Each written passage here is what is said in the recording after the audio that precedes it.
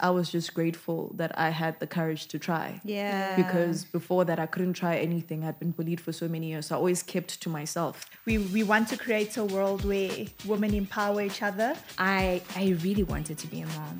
I wanted to be a mom. So that's why I gave it like another try. I am changed. Yeah. I am completely changed.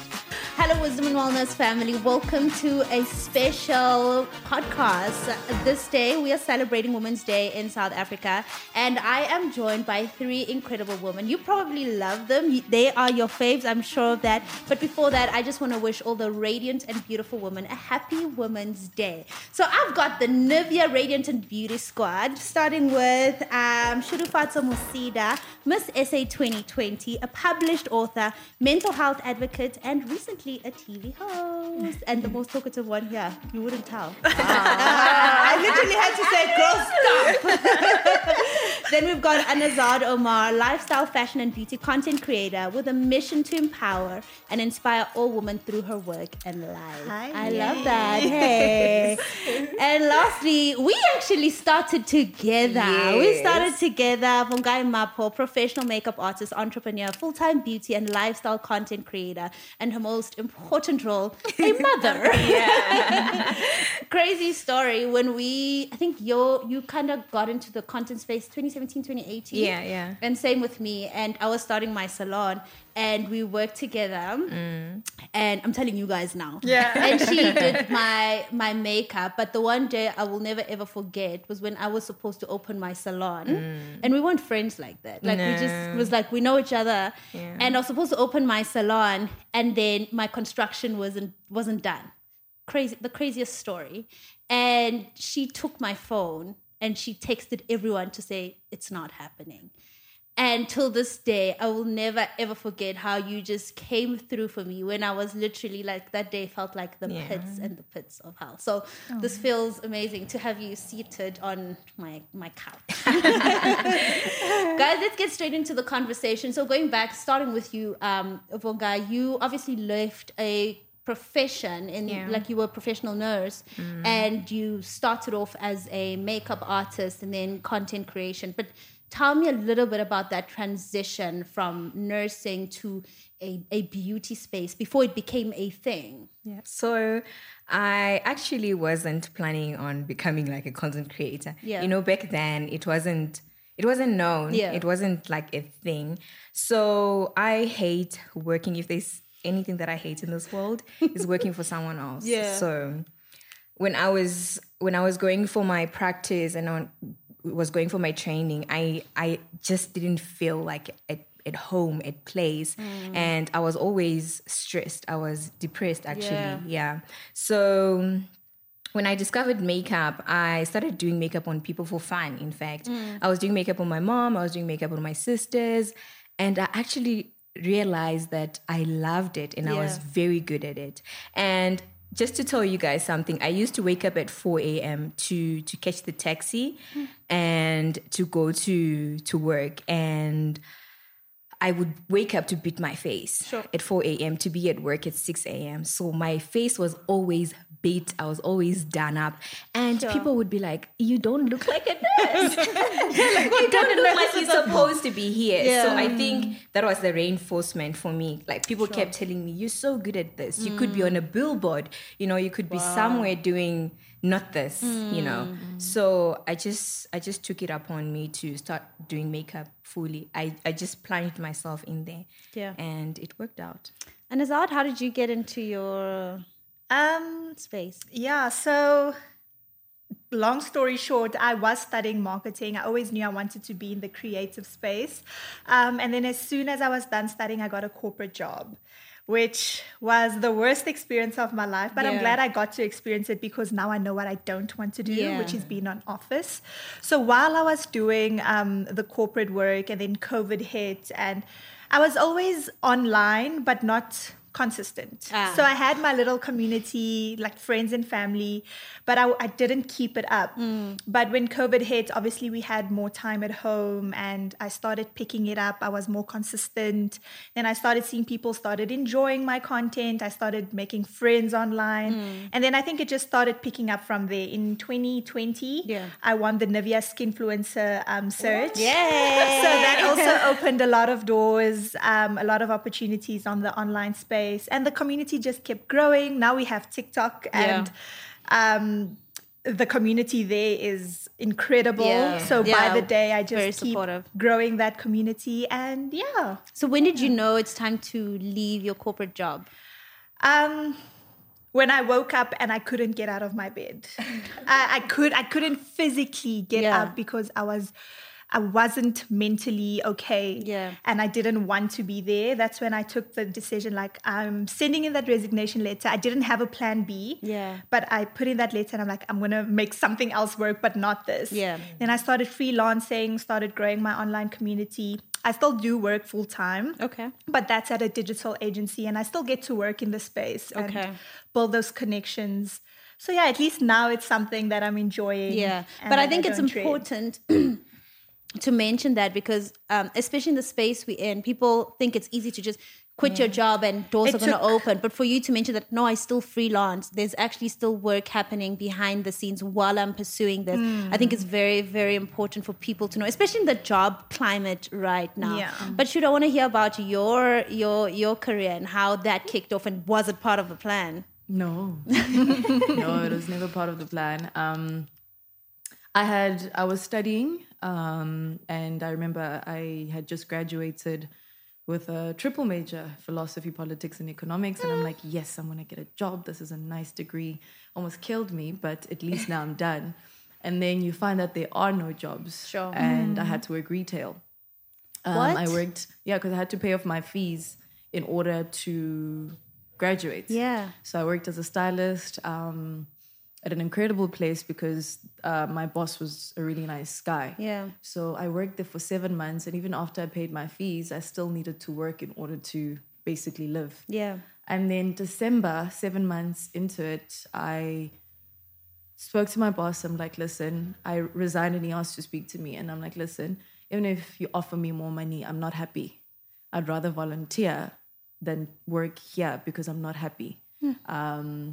And then I quit my job with no plan, flew to Cape Town, stayed there for a month. And I had just saved up enough to basically pay my registration for my honors degree. But I didn't know what plan I had beyond that. Then my mom was like, no, she needs X amount for my sister's school. And that was exactly how much I'd saved for my registration for school. So I'm sitting there. I remember I was in Sea Point and I was trying to figure out what's going to happen next. Like, what am I going to do? And then I think it was like 4 days later, I got a call that I got a scholarship. And I did get a scholarship, and they decided to basically pay for everything. And they gave me an allowance that was just like the exact amount I used to get paid at my old job. Wow. But even with that, I knew that education is important, but access to opportunities is even more important. And I think there's not enough focus on that. And I was like, you know what? I see people in this space, because I just wanted to work in a space where I could help the world and serve the global community. And I was like, let me enter Miss South Africa. Not to win, but just enough to get people to recognize what it is I want to do. And have access to opportunities because of that. Because networks and all of those things are really important if you really want to get somewhere. So I'd never done a pageant before. I could barely walk in heels. I'd never dreamt of being Miss South Africa because I was like, this is not for people that look like me. You know, I don't have hair. I'm curvy. So I just want to do it enough just for people to understand what I'm about. So I entered Miss South Africa, and I remember when I was doing my entry video, I was wearing my mom's top because I hadn't gone shopping in a while, and I was wearing a doek because my hair at the time it was during COVID, so my hair at the time was like looking horrible. So I'm like, you know what? Let me just do this thing. I remember people had like 1 minute, 30-second videos. I only had 30 seconds, and I was like, I don't know what to say. Hi. What am I supposed to say? What else am I supposed to say? Hi, I'm Shudu. Cool, shop by. And then I entered, and I remember when I entered Miss South Africa, when they told me that I'd made it, I was like, okay. let's do this. And then, at every point, what I did was started contacting different people, especially in Limpopo. When I'd made it to the top 35 and top 10, to basically help the community during COVID. So I did the donation of like food packs, like worked with organizations that would give 2,000 monthly meals to different people at home. So I was back and forth between Limpopo and Joburg.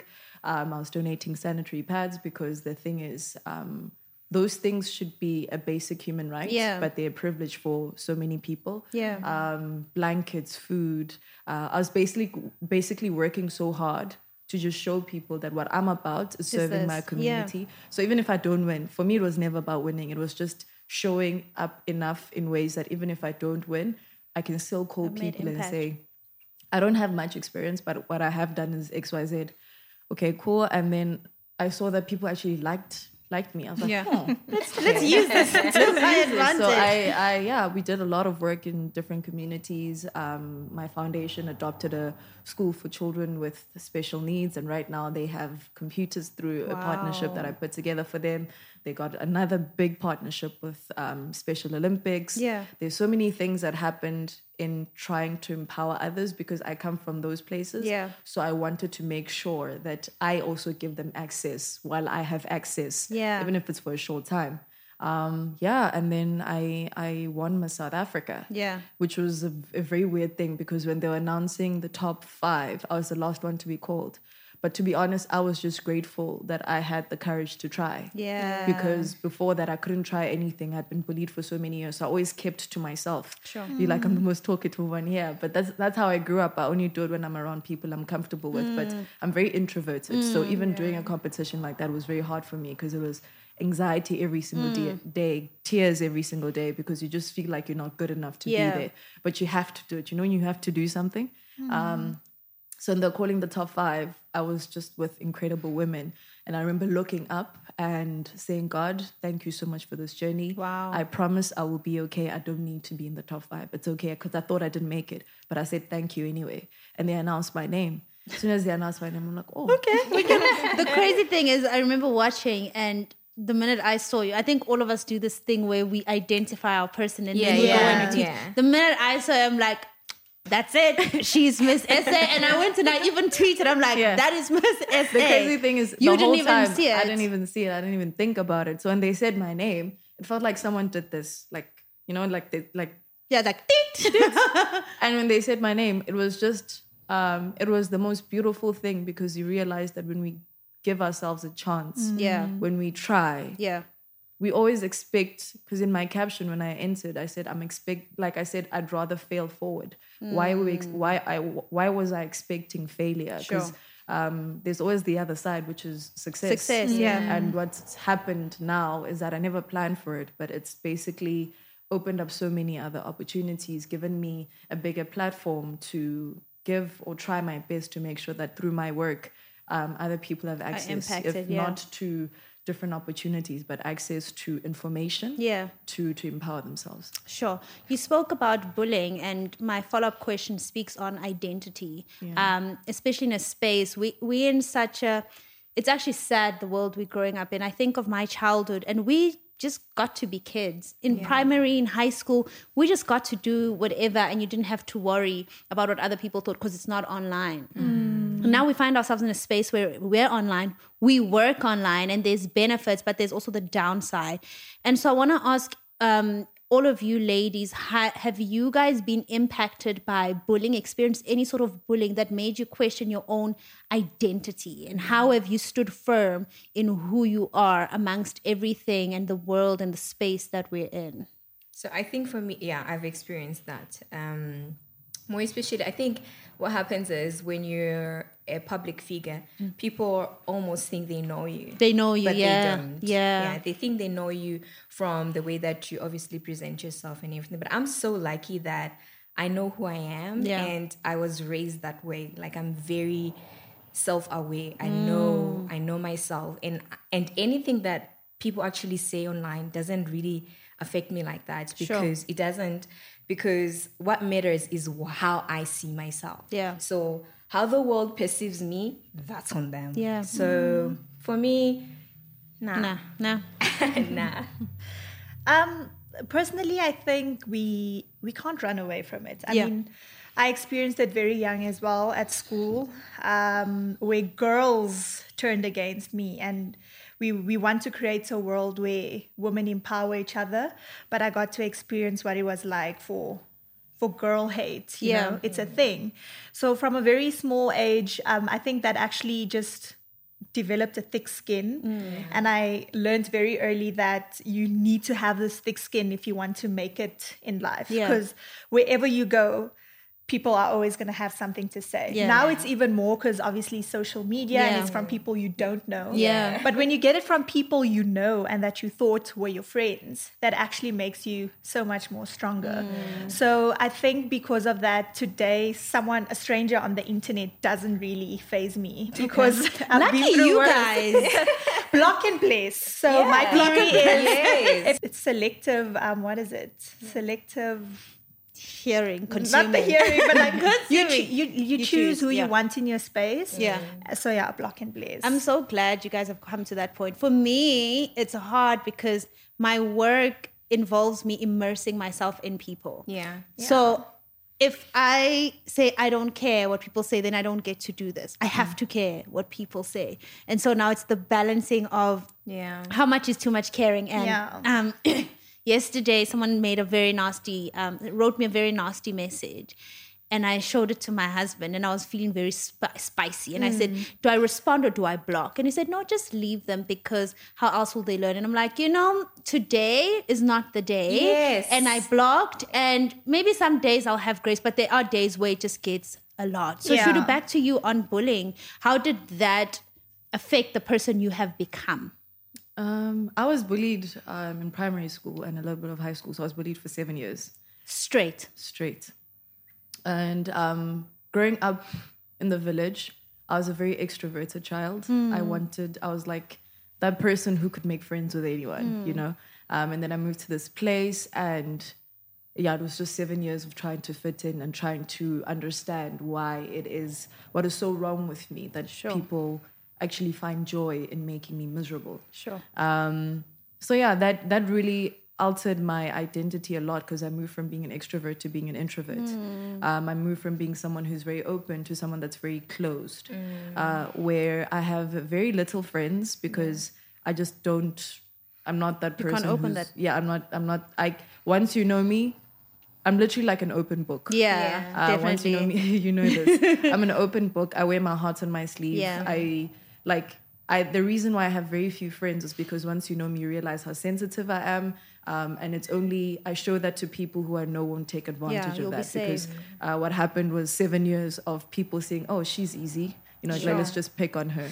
And then that really changed me. I remember I couldn't even look in the mirror for so many years. I hated the mirror. I started overthinking. And I think at 14, I even had suicidal ideations because of how they would treat me. It was horrible. And then I moved schools. But even when I moved schools, I just didn't want to make friends. I just didn't want to connect with anyone. So you moved schools because of the bullying? No. I moved schools because my stepfather passed away and my mom got a different job. But that was the best thing that ever happened to me. So when I moved schools, I just didn't even want to make friends because it felt like when you put yourself out there and people see that they hurt you, which is why I couldn't try anything for so many years. Because I was just scared of putting myself out there. And if I fail, what if I get bullied again, but on a bigger scale, which happened with Miss South Africa. Because when I won Miss South Africa, even before I won Miss South Africa, online bullying was horrible. The sexualizing was... The sexualizing, the tribalism, everything. And I remember when I won Miss South Africa, I would trend every single week. Every single week. To the point where I remember I asked my manager, do these people want me to kill myself? Because clearly I can't do anything right. And like you said, in this space, I would usually just ignore it. But my work involves, people. Showing up like that. I'm an ambassador of the country. But it got to a point where I actually had to delete Twitter and not use it. Like I love Twitter because it's funny. Like that's the one place that makes me laugh. But I had to have a different relationship with social media where like I said, I'm very open, but now I'm very selective about what I show. Yeah. And which platform? Yeah, which platform. I'm very selective about what I say, where I do have a lot to say. I do have a lot of opinions, but it just feels like not everyone deserves to share them. Absolutely. Because deserves to hear them, because some people don't know how to, receive it. Yeah, and even if you go on social media, sometimes I'll be quiet and then someone will just decide to say something nasty. It doesn't affect me that much anymore. Actually, it doesn't affect me at all when someone says anything bad. But there are times where I want to respond because people think they know, and I want to be spicy. And then I'll be like, There's a bigger picture. There's a bigger picture. Yeah. And there is a bigger picture. Yeah. I actually feel like when you feel like responding, you should. You really should. Mm-hmm. It's just a form of setting boundaries. Some days you can say, I'm going to be quiet. And that's fine. That's you setting your boundary. Yeah. And some days you can say, you know what? I'm going to give it back to you. And trust me, those guys don't want to hear it. My biggest fear is the screenshots, and then you do something impactful, and then the next thing they're like, screenshot. But not even that. I'm accountable to so many different partners that I work with, where sometimes the reason it's not worth it is because people want you to respond, so they can use that to make you lose other things. Yeah. You need to, I realize that there are people that are just nasty for no reason. That They're hurting. They're hurting. Yeah. Hurt people hurt people. Yeah. And I just got to a point where I could respond, right? Yeah. But when I respond, it could be me trending for the next week. That's it. Oh, yeah. And That's they get to move on. And they get to move on. So with me, I block. Yeah. Black and black. I will block. I will look at it. I'll be like, because it's like me putting on hair and people think they can police. Yeah, you're not allowed to do that. True. Fun fact about me, I do what I like. Tomorrow you've got cornrows, next week you've got curls. I will literally wake up and you'll find me with a piercing if I want to. My mom has given me the freedom to express myself in any way. Since I was a child, even in high school, I would dye my hair all different colors. I've just always been expressive in that way, that when I see someone, and to be honest, it's mostly women. Yeah. Yes. When I see someone saying anything or trying to police how I look or how I dress, I would block you. Yeah. I will block you. I've actually had people try to find me on other social media platforms just to apologize. And I will not unblock you. Just like, nope. And then they're like, what did we do wrong? No. Leave me be. Yeah. Leave me be. Allow people to express themselves. Be kind. There's nothing wrong with being kind. Yeah. And I think social media has lost that, but they don't understand the extent to which it affects people. Because we have different experiences as to how we deal with it. But young kids right now are killing themselves because of social media bullying. Yeah. And Azad, you entered Miss SA 3 times, more than 3 times before you could actually walk on the stage, right? Yeah. I want to know what did that experience teach you? Because it's easy to just say, oh, I got the success, I got the crown, and this is what I learned. But what if you don't get the ideal goal, or you keep having to try? So that whole experience of putting yourself out there so many times, what lesson did you get from that?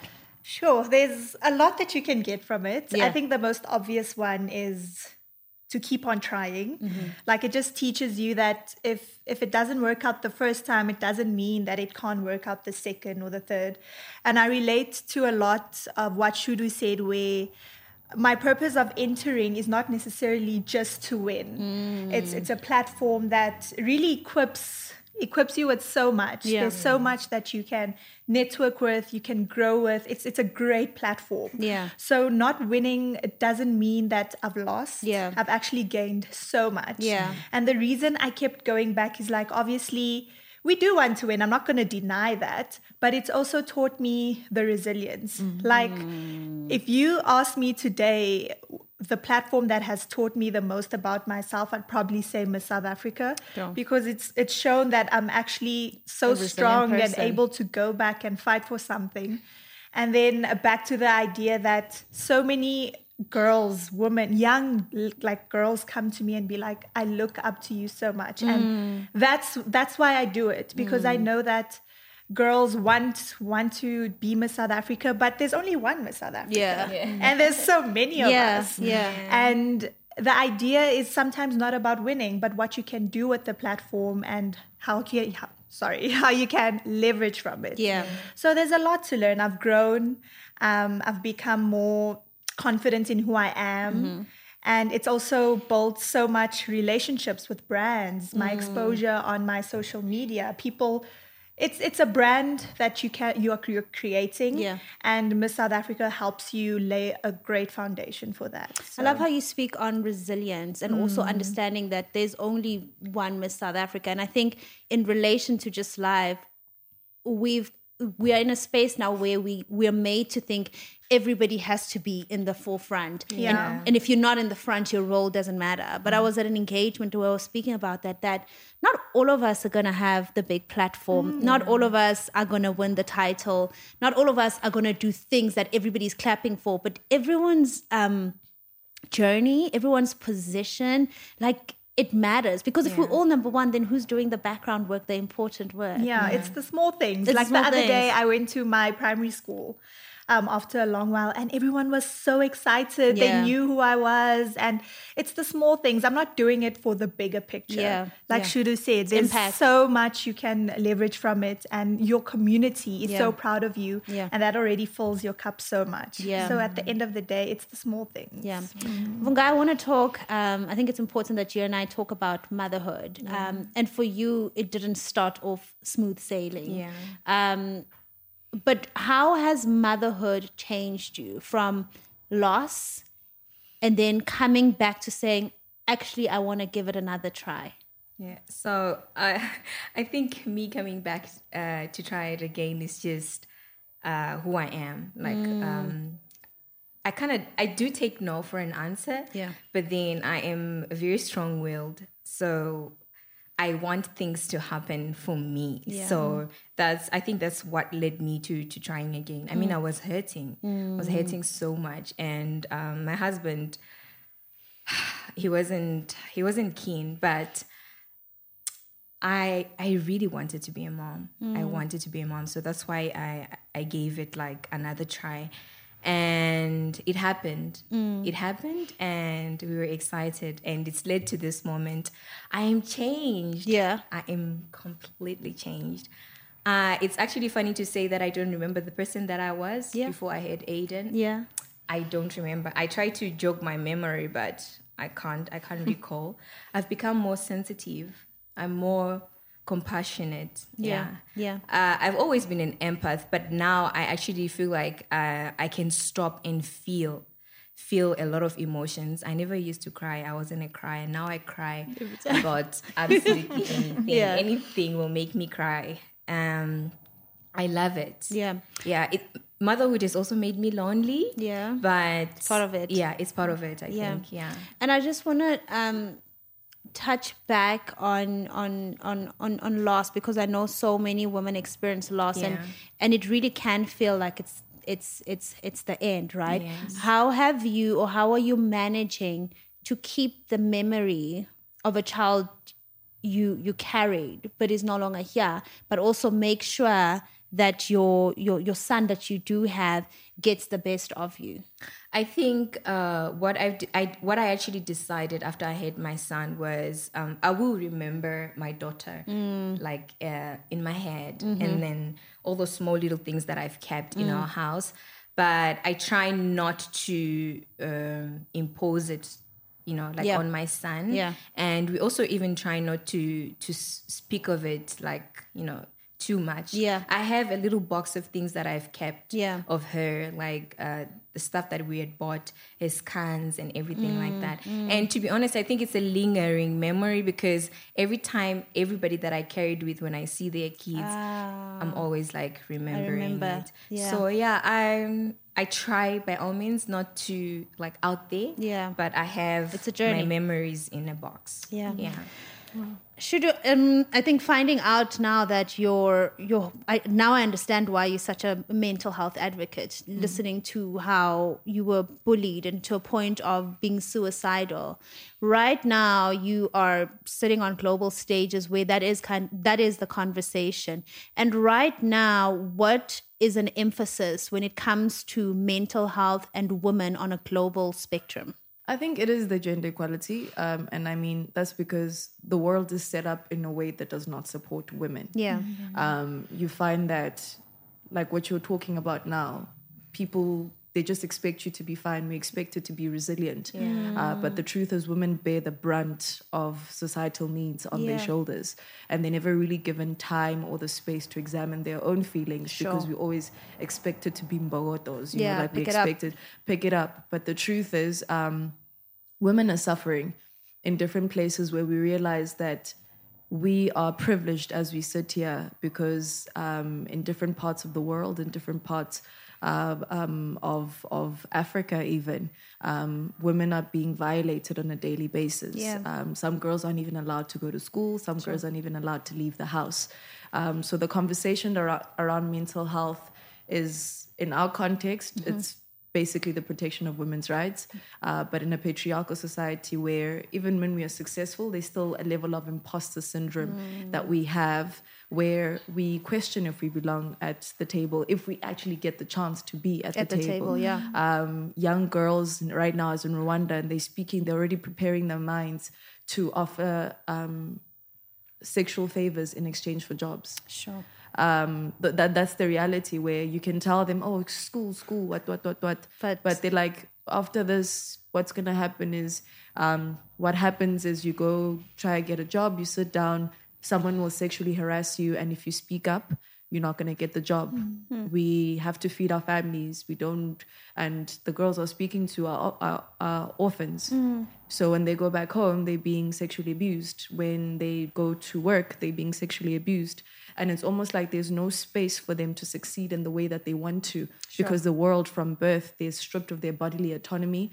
They're stripped of their rights. They're stripped of access to opportunities because it's tit for tat when it comes to them.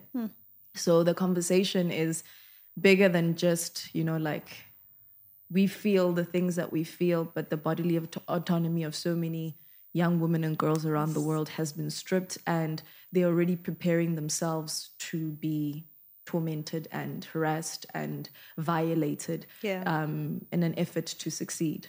So the question becomes, how do we change the narrative for them? And when we speak about mental health, it's not just on a very basic level. It's to empower these young girls to know that they can say no, for them to be so self-aware that they know who they are. Who you are, Because once you empower someone's mind, you're changing the narrative not only just for them, but for so many other people around them. Now, it is Women's Day, and it's exciting and all to celebrate. Happy Women's Day. But when you mention such things, it's just like, are we still celebrating, or are we fixing problems? But I do want to get a little more, a more positive narrative. But how have you think we as, and I'm posing the question to all of you, how have we as women evolved, not only in our autonomy, in our beauty, but even in our thinking? What's your perception of where we are as women today? I think we're more empowered. We are aware, actually. We know what's wrong. We know what's right. We know what's right. We know what's unfair. We know what's fair. So I think that is really nice. And also, I love to see women in leadership positions, something that we haven't seen in like a long, long time. So I love to see women winning. I love to see women leading. I love to see women, just doing it. Representation, I think what's also important is that these exact women that are in these positions, like ourselves, are using these platforms to continue spreading the message, educating and empowering, because as much as there are already so many of us, there's still a lot that aren't. So this day is so important because it's a reminder of all the work that we still need to do. So that's why it's so lovely to see all these women in all these big spaces continuing to take them up, but also using it to our advantage to continue educating our young girls and telling them that, you know, like you said, using their voice. So, I think I love the fact that women are not waiting anymore to get seats at the table. We're creating seats for ourselves where we empower other women to come and sit with us. I like the self-awareness too, where we know what we deserve. And we know what we deserve. And I know that obviously there's the good and the bad, but the beauty of it is that we get to speak about it, and we get to build, you know, and basically burn the systems and the institutions that disempower us. So I like the fact that we're creating our own seats in different spaces, even using the things that people would tell us make us weak. Yeah. You know, that because there's those things where, I mean, like what we're doing right now, we're having a conversation, but this conversation is going to maybe touch many people's lives as well. Like what you guys just spoke about loss and motherhood. Yeah. So many things that we spoke about here, but we are using the things that are very feminine but very beautiful in ways to change the world. Yeah, our vulnerabilities. I actually I've been reading a book by Bishop Jakes on disruption, and he speaks on disruption as a good thing. Like in order for movement to happen, there has to be a pain, and for someone to decide it stops with me. So when I think of Women's Day, I think of the woman who decided, you know what, actually, we're stopping this, we're going to march. But that's disruption. It's not just like, okay, let's go do this. And so even these conversations, I think it's a form of disruption where in a few years' time, it will be a different thing of, oh, remember, we were just speaking that women are starting to. Look at how women are now actually taking over. Yeah. So for me, I think I've got a little bit of hope that there's disruption happening, and women are the ones who continue to disrupt everything that's happening. So, still on Women's Day, which woman, and I know you're all going to want to say my mother. Mom.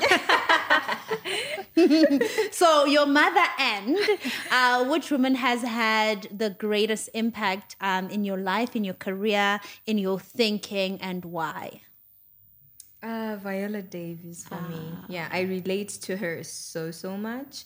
More especially because she's a dark-skinned woman and she knows the struggles. She knows, So Viola she's my hero. Have you read her book? I have. Did you not weep? Yes, I cried. I could not stop crying. Yeah. I wept so much. I just couldn't believe it. But you have so much more appreciation for her work now when you know her story. Yes. Yeah. There are a lot of women, but maybe from the top of my head, it would have to be Dr. Phumzile. Okay. Lambonguka. The reason I say that is because she hasn't only guided me and like empowered me, but I see her doing it for so many women around the world. She was doing the opening address at Women Deliver in Rwanda, and she said there's a special place in hell for women who don't support other women. Yes. And when she said that, she's not just saying that, she means it. She means it because she does it not just for me, but for so many women and so many different communities. And I look up to her because I've seen what she's done to empower other people, where she's not standing alone, gatekeeping, her success or the doors that she has. But instead, she holds your hand and she walks with you through those doors. And if you get stuck along the way, you can just have a conversation with her. Yeah. And I love that so much, and I respect that. And I respect, I respect her. Yeah. Glad. I think I want to give a little bit of a different answer because I was going to say my mom. Yeah. But I think I want to become that woman that inspires others, especially as an Indian Muslim woman. In my culture, women don't, especially growing up, women don't have a say. Yeah. It starts off with our dad at home. Yeah. Whatever he says is what goes. Then it's husbands, it's brothers. Throughout my whole life, men have always told me what to do. Sure. And for the first time, I see it in my family, I see it in my community.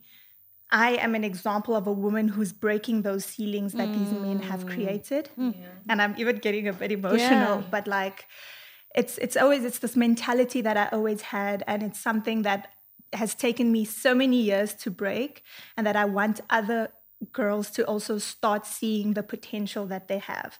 So I want those girls to look at me as an example that no man can tell you what to do. Yeah. You are independent and you're strong. So I want to turn into that woman that other women can feel inspired to keep on doing what they want. Because growing up, I was always told from what I wore to where I went to what I wanted to do, everything was so controlled.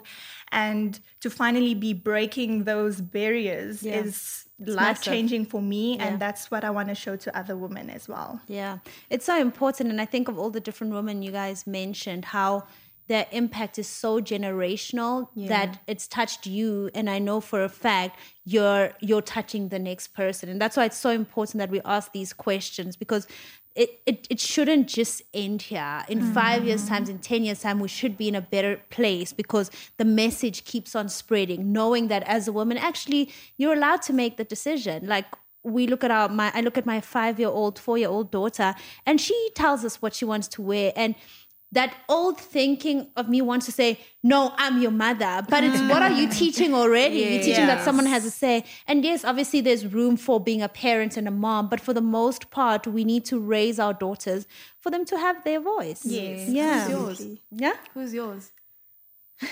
This is my platform. Mine. I have so many. I think the obvious one would be Mama O. Yeah. She's inspired a whole lot of us. But today I want to mention Sarah Jakes. I remember picking up her book at the age of 17 or 18, where she wrote her story of how she fell pregnant at 13 years old, right? And that's what actually made me remember that I was sexually assaulted, because it was something I had almost put at the back of my mind.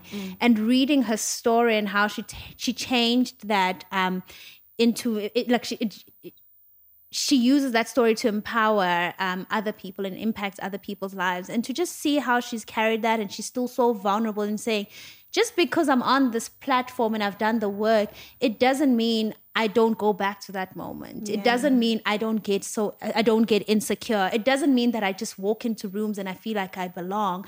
Yes, I do. And yes, I'm more self-aware, I'm confident, and I'm doing great things. But there's still that. And for me, it speaks to vulnerability, which is such a big thing for me. So yeah, Sarah Jakes for me has reminded me that it doesn't matter what has happened in your life. You shouldn't necessarily throw the story away, but you use it to encourage others, because how many others have gone through the same, who just need someone who looks like them to say, hey, look, it's hard. It's going to be hard, but we're doing this and you're allowed to. Absolutely. Yeah. So Sarah Jakes. All right. So guys, beauty standards have evolved. We went from television. It's actually crazy when I think about adverts 10, 15 years ago and where they are now. And they've evolved, and it's now it's normal to see someone with short hair on a cover. Yeah. Whereas it was never a thing, right? And we have come a long way. But how do you guys feel about your shade of beautiful? This shade? Yes. Ooh, I love it. Growing up, I didn't like my skin color, to be honest, because we grew up, like you're saying, on TV, where only light-skinned women were considered beautiful, and everyone else is just like, ooh, sit there, just sit in the corner. So I didn't feel beautiful, but now that I'm older, like, I love it. I can't wait to give birth to brown babies with my skin tone. I genuinely really, really love it, because I wake up just being grateful for it. And I love that I'm just like the perfect combination between my mom and my dad. And I love being black. Love it. For me, I love my skin. Hey, I don't have any problems with my skin. I just realized when I moved to South Africa, people had a problem with dark skin. I'm sure it was like, how? Yeah, what? it was like culture shock. What's going on? So going back to what I was talking about, I always had this reinforcement from home. Like, you're beautiful. I'm quite darker than everybody else in my family, by the way. My sisters are light-skinned. So I was always the most beautiful one. The special one. Yeah. So I thought, like, I was gorgeous. I thought my skin was freaking amazing. Sure. And then I moved to SA, and there was that seclusion. Light-skinned girls were better, obviously. They were prettier. I was not the pretty one. I was the awkward one, the dork, the nerd. And I just kept to myself because I realized I don't fit in. But it never really affected me like that, because I've always known that I'm beautiful from home. Sure. So I just thought maybe I was different. They didn't like me because I was different. Wow. So I carried that perspective. And Sure. It's crazy that you mentioned that, because at home we are always so loved and so beautiful. Yeah. But then when I go back to school again, there were such bullies there. But anyway, at school, that's when I started being more conscious about like my skin and how it looked, because I'd never thought of it before. Yeah. And I remember at school, they used to call me turmeric because my religion, I don't know, they just called me turmeric. Sure. So it got to a point where I remember I went to my maths teacher. She was also an Indian lady. And I'm like, ma'am, they're calling me turmeric. Like, this what is does it mean? crazy. And me expecting her to be like, okay, let's go get the principal. Let's go find these children. She's like, and what are they calling the other kids? And I'm like, nothing. And then again, I expected to say like, okay, that's bullying. Let's go find them. And then she just looked at me and she was like, do you realize how unique and special you are, that people have to come up with names to try to bring you down? And that has stuck with me till this day. And I always go back to that. And it just shows that when you're unique and when you're beautiful, people will want to try and bring you down. They'll give you names, they'll bully you. But then you just have to remember the beauty of it all. You're beautiful, you're unique. Come to think of it. Yeah. I think I was actually bullied, but I think I don't realize it. I don't realize that no, I you was don't see bullied. it. And that's why I wanted to say, like, as someone who's raising a daughter right now, you're emphasizing how important it is to tell her exactly who she is at home and emphasize, because like the way you're telling, you're oblivious. You're just like, I was fine. I was perfect. She's like, they're the problem. You guys sit over there because I'm special. Because she's like, okay, maybe there's something wrong with it. It's not about me. I don't know. It's about you. And honestly, I think if a lot of us have that, it's amazing, because people are always gonna talk. There's always gonna be this group and that. But if there's that self-awareness, it's like, okay, sit over there. I'll sit here with my special. So you guys are amazing. I love you guys. Such a great conversation. But I have to go. I have to close off, and I'm gonna go to something I call my wall of wisdom. But before that, I want to start a little differently. So I love the Radiant and Beauty Advanced Care Body Lotion, right? And cream, especially winter, because it's obviously very, very moisturizing. So I want to throw it at you guys. Pick your fave between the care range or the even tone range, and why. Mine is definitely the advanced care. Okay. The brown bottle. The brown bottle. Yeah. That's my favorite. With the avocado oil, almond oil, all the oils and vitamins. It just, and also it smells really good. I love the scent.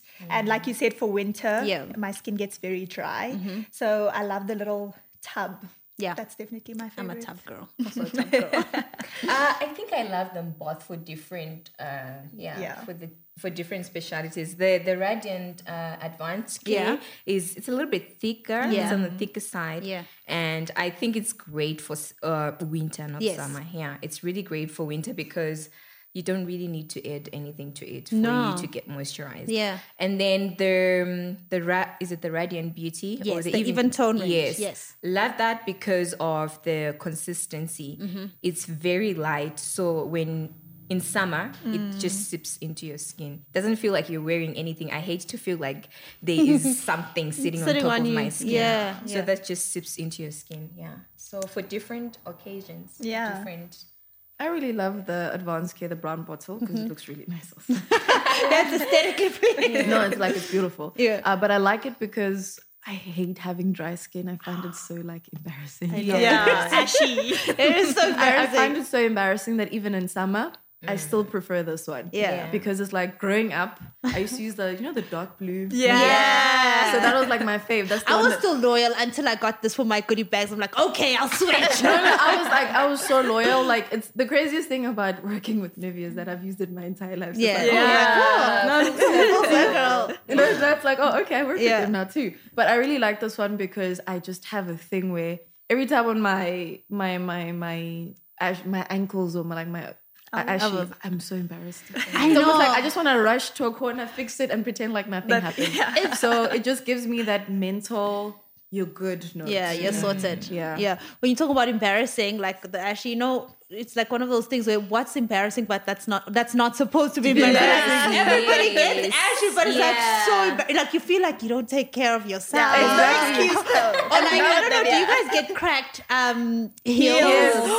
I find it so embarrassing. I even find it embarrassing with my husband in winter when I scratch his legs. It's just like, why don't you take care of your feet? Do you know what my partner said? What? When my ankles get ashy, he's like, you're exfoliating me. But it literally is that. It's exfoliation. It's just like... No, he's very spicy. Do you guys use... I don't know if you guys have ever used EJ, like a stone to scrub. But that makes it worse. Really? Does it? No, I swear, because I'm putting my mom on blast here, but my mom used to use that thing and it never got better. I feel, and also before I went to Miss World, right? Yeah. There's this thing that they say you must use a foot mask and then all of it comes off. Yeah. Actually, my heels got worse after I used that thing.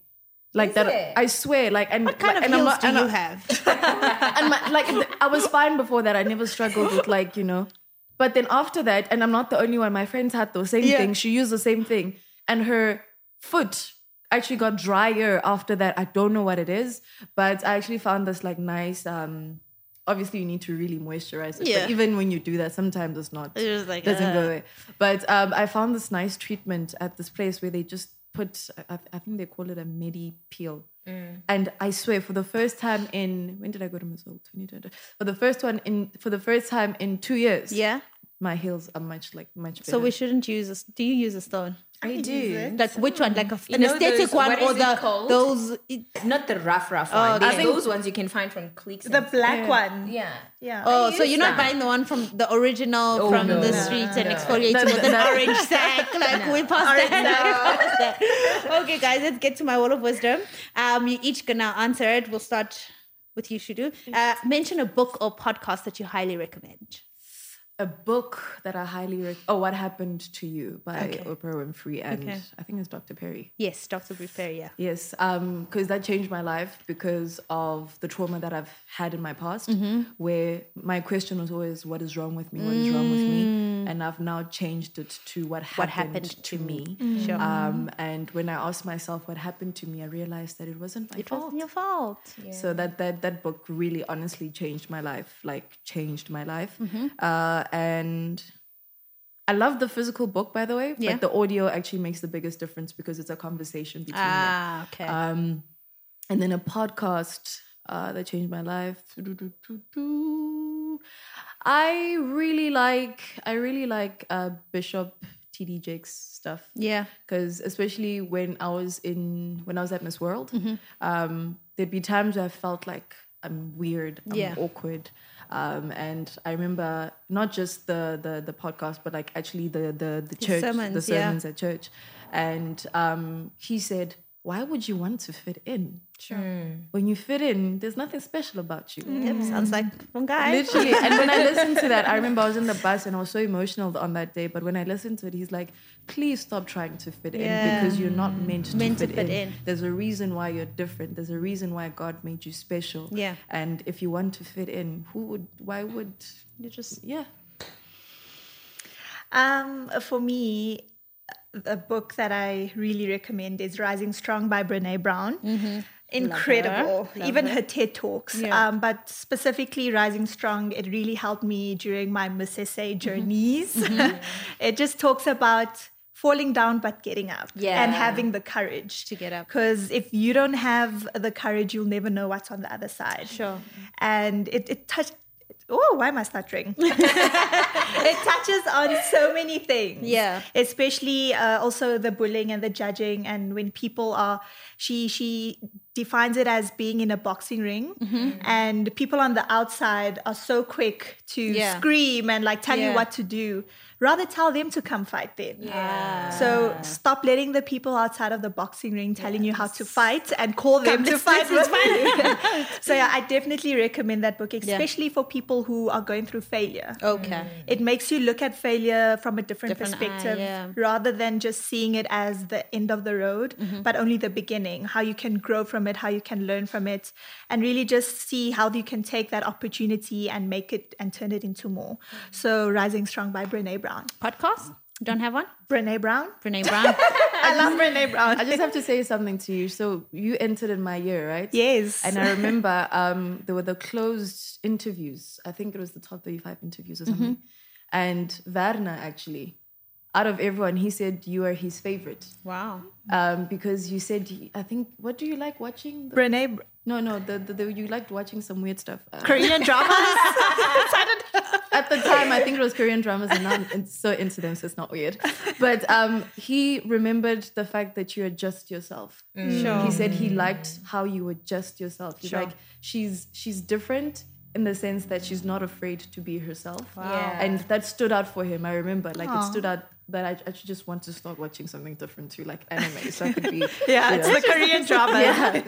So I just, and in terms of the failure thing and how I don't think you failed in any way. Yeah. I think actually you have been more successful than what you realize, because whoever meets you, you leave a lasting impact in everyone's life, because you're so kind and you're such a light in every room that you walk into. But I never forgot that he said that. Literally, I think it was when we went to the offices for the pictures or the makeovers, the top 35 pictures. After you left, all he could speak about was Anarzade. I'm like, who's this Anarzade? So I just wanted you to know that. Oh, sure. Wow. I find that to have like a childlike innocence. Yes, a childlike innocence. Yeah, very light. Oh, guys. My podcast is Your Higher Self. Okay. Your Higher Self by, it's Helen Rose or something like that. But she speaks a lot about being yourself. You know, she speaks a lot about self-awareness, actually. Okay. And also she speaks a lot about being online and like just seeing how people can see you differently online and preparing yourself like a public appearance and stuff like that. So I really like listening to her from that perspective. And also she is she likes yoga, which is something that I'm tapping into. Yeah. And I just find her calm. Good for you. And peaceful. Yeah. Yeah. Book, 1,000 Splendid Suns. By who? It's 1,000 Splendid Suns. Who's it from? Paul Coelho. I don't know if I'm Paul Coelho. Yes. Right, but yeah, I really love. It's about resilience, anyway. Yeah, which is something that I relate to, because I really don't come from a very privileged background, and I've had to build myself. Way up. So have you guys all read The Alchemist? Yeah. I've heard.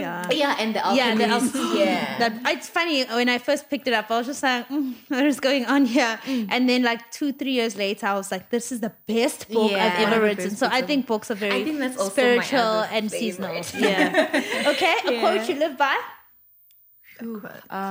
Quote you live by, Bible verse you live by, word. The Bible verse, like even when I'm down, my aunt always reminds me. She's like, don't forget your favorite Bible verse is Jeremiah 29 verse 11.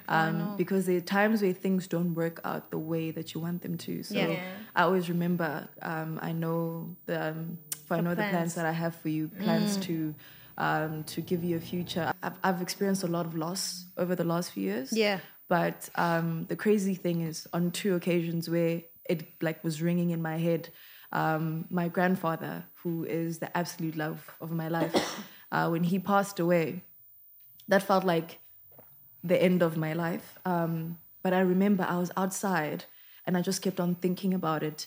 And like, you know, you crying your eyes out? Yeah. Like crying your eyes out. I was listening to Waymaker, but also thinking about it, where I prayed and I said, thank you, God. You know, you're praising God in your toughest time. Yeah. That was when I was like, okay, cool. It's going to be okay. It's going to be okay. And it still hurts, but you get to see God show up in different ways. It may not be in the way that you expected, but he shows up in different ways. Sure. Could you define? On what Shuda is saying, in Arabic, we call that maktub. And it basically means just trusting the process, and whatever is meant to be will be, no matter how it unfolds. Sure.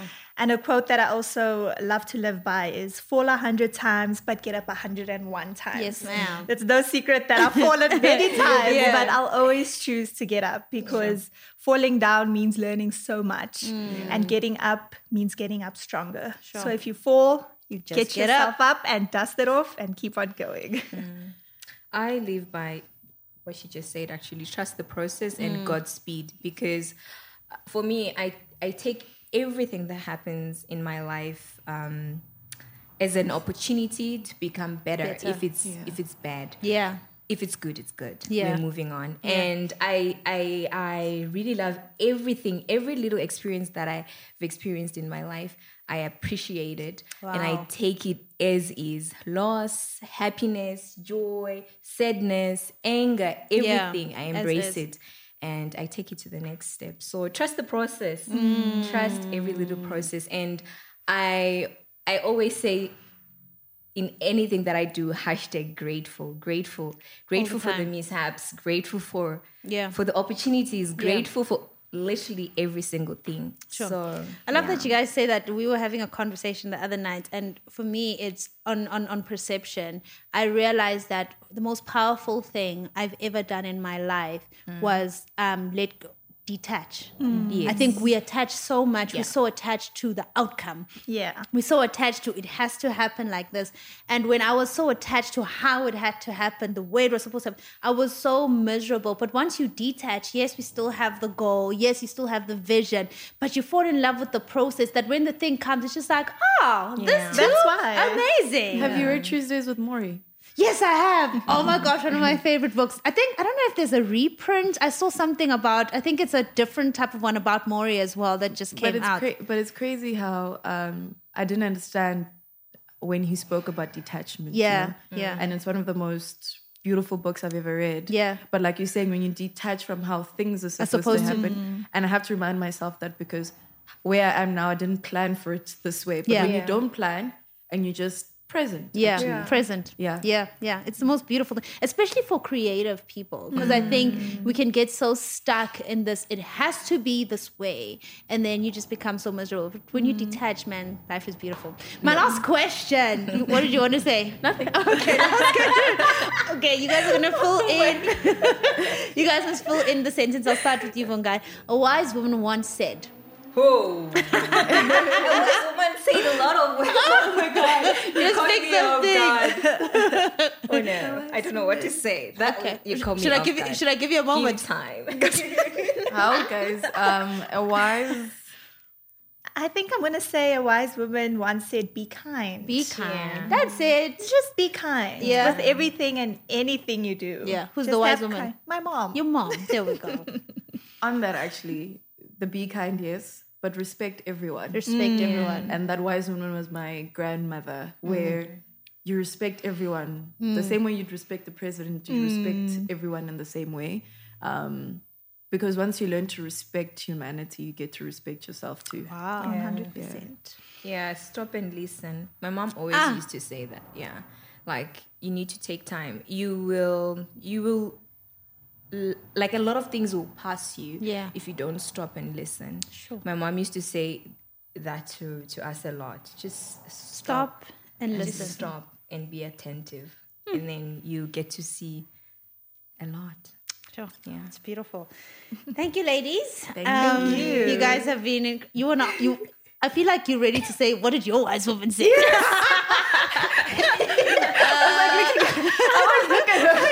just like, excuse us, are you going to answer the question? For me, a wise woman once said, I'm the wise woman. Yeah. There's grace for today. Aww. In everything, no matter how hard the day is, there's grace for it. Yes. No matter how amazing the day is, there's grace for it. No matter how nervous you are, the fact that you are there, God has given you the grace for that. Yeah.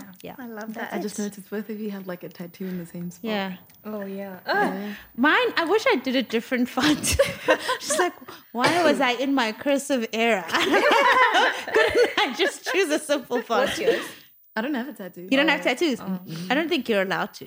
Are you allowed to? I'm allowed to do No. anything. Oh, you're allowed to do anything. I think my issue is always like the pain. Oh. Like when I think about tattoos, I think about pain. But I know that when I have children, I want to tattoo their name. Yeah. I thought I was going to do that, but I still haven't. So I don't know. What is that, Vongai? It's fire. It's a flame. Okay. Yeah. When did you get it? My son. This is my son. I got it. When did I get it? A few months ago. Oh, yeah. Your first? No. First tattoo? No. You're just... All right, guys, it's in the conversation. Thank you so much. And once again, happy Women's Day. Thank you to Nivea for making sure that we have this beautiful conversation with amazing women who bring so much to the world that we are in. And today, don't forget, you are radiant and you are beautiful. I'm Pumila Dwaba. Thank you for listening to Wisdom and Wellness.